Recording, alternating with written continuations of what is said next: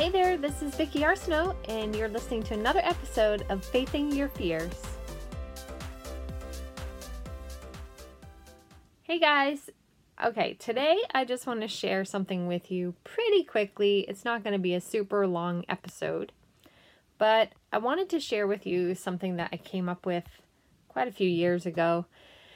And this is an acronym called SIT, S-I-T.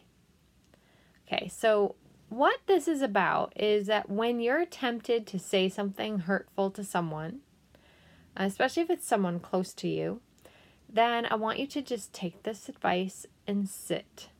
So here is basically what it stands for. The S stands for stop. Like, obviously, you don't really want to say that hurtful thing. You're upset, you're frustrated, you're hurting on the inside, and you want to lash out to get your point across.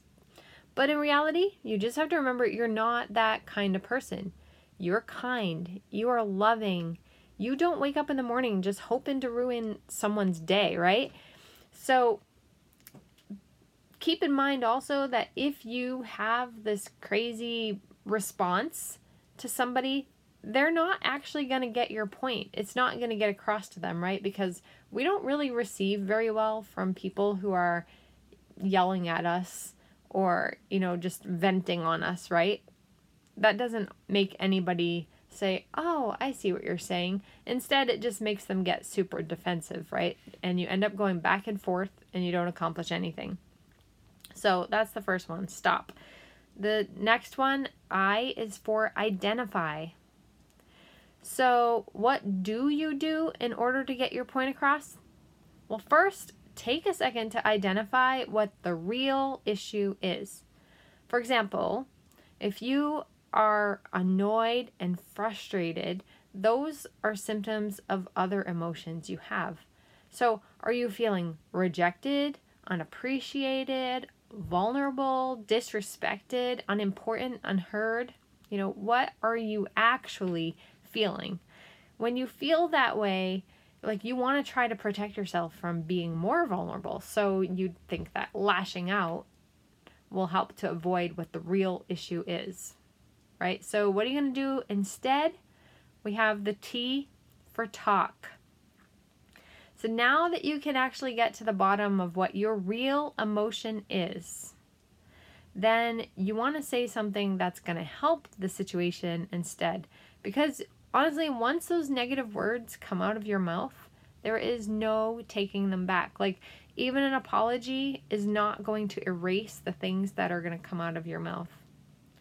So the only person that you have control over is yourself. I've probably said that 100 times on this podcast, right? You get to control you. That's it. So don't give the power over your emotions to other people. And so you have to become part of the solution, not part of the problem. You want to use your words in a constructive way and be specific about what your concern is. You're going to get way more response from the person that you're talking to if you actually just use your words. And be honest. So the big thing is to take personal responsibility. Now, are you going to get this right the first time? Maybe not. It takes a little practice for us to get used to learning a new way to communicate, especially if you are someone who does tend to fly off the handle a little more quickly and then calm down later on and think about it and say, okay, wait, I really shouldn't have reacted that way. So just keep trying, though, and keep this in mind. The SIT, stop, identify, and talk. And many of us often have a tendency to overreact to situations. When we're told something at first, you might first just totally overreact. And then after you've had some time to think, you're like, okay, wait a minute. Let me just think about what was said. Let me think about what the facts are. Let me think about this. Why did I overreact? And so what this is going to help you do is kind of help you tame those out of control thoughts a lot faster. So whenever you're feeling tempted to say something that's hurtful, or you just want to lash out at someone with, you always do this and you never do this and you blah, blah, blah, right? I want you to just stop and sit on this, okay? Stop, identify, and talk. It's not that, oh, you never do this. It's that maybe you were feeling disrespected. You're feeling unappreciated. You're feeling something. So identify what that feeling is and then talk about that feeling.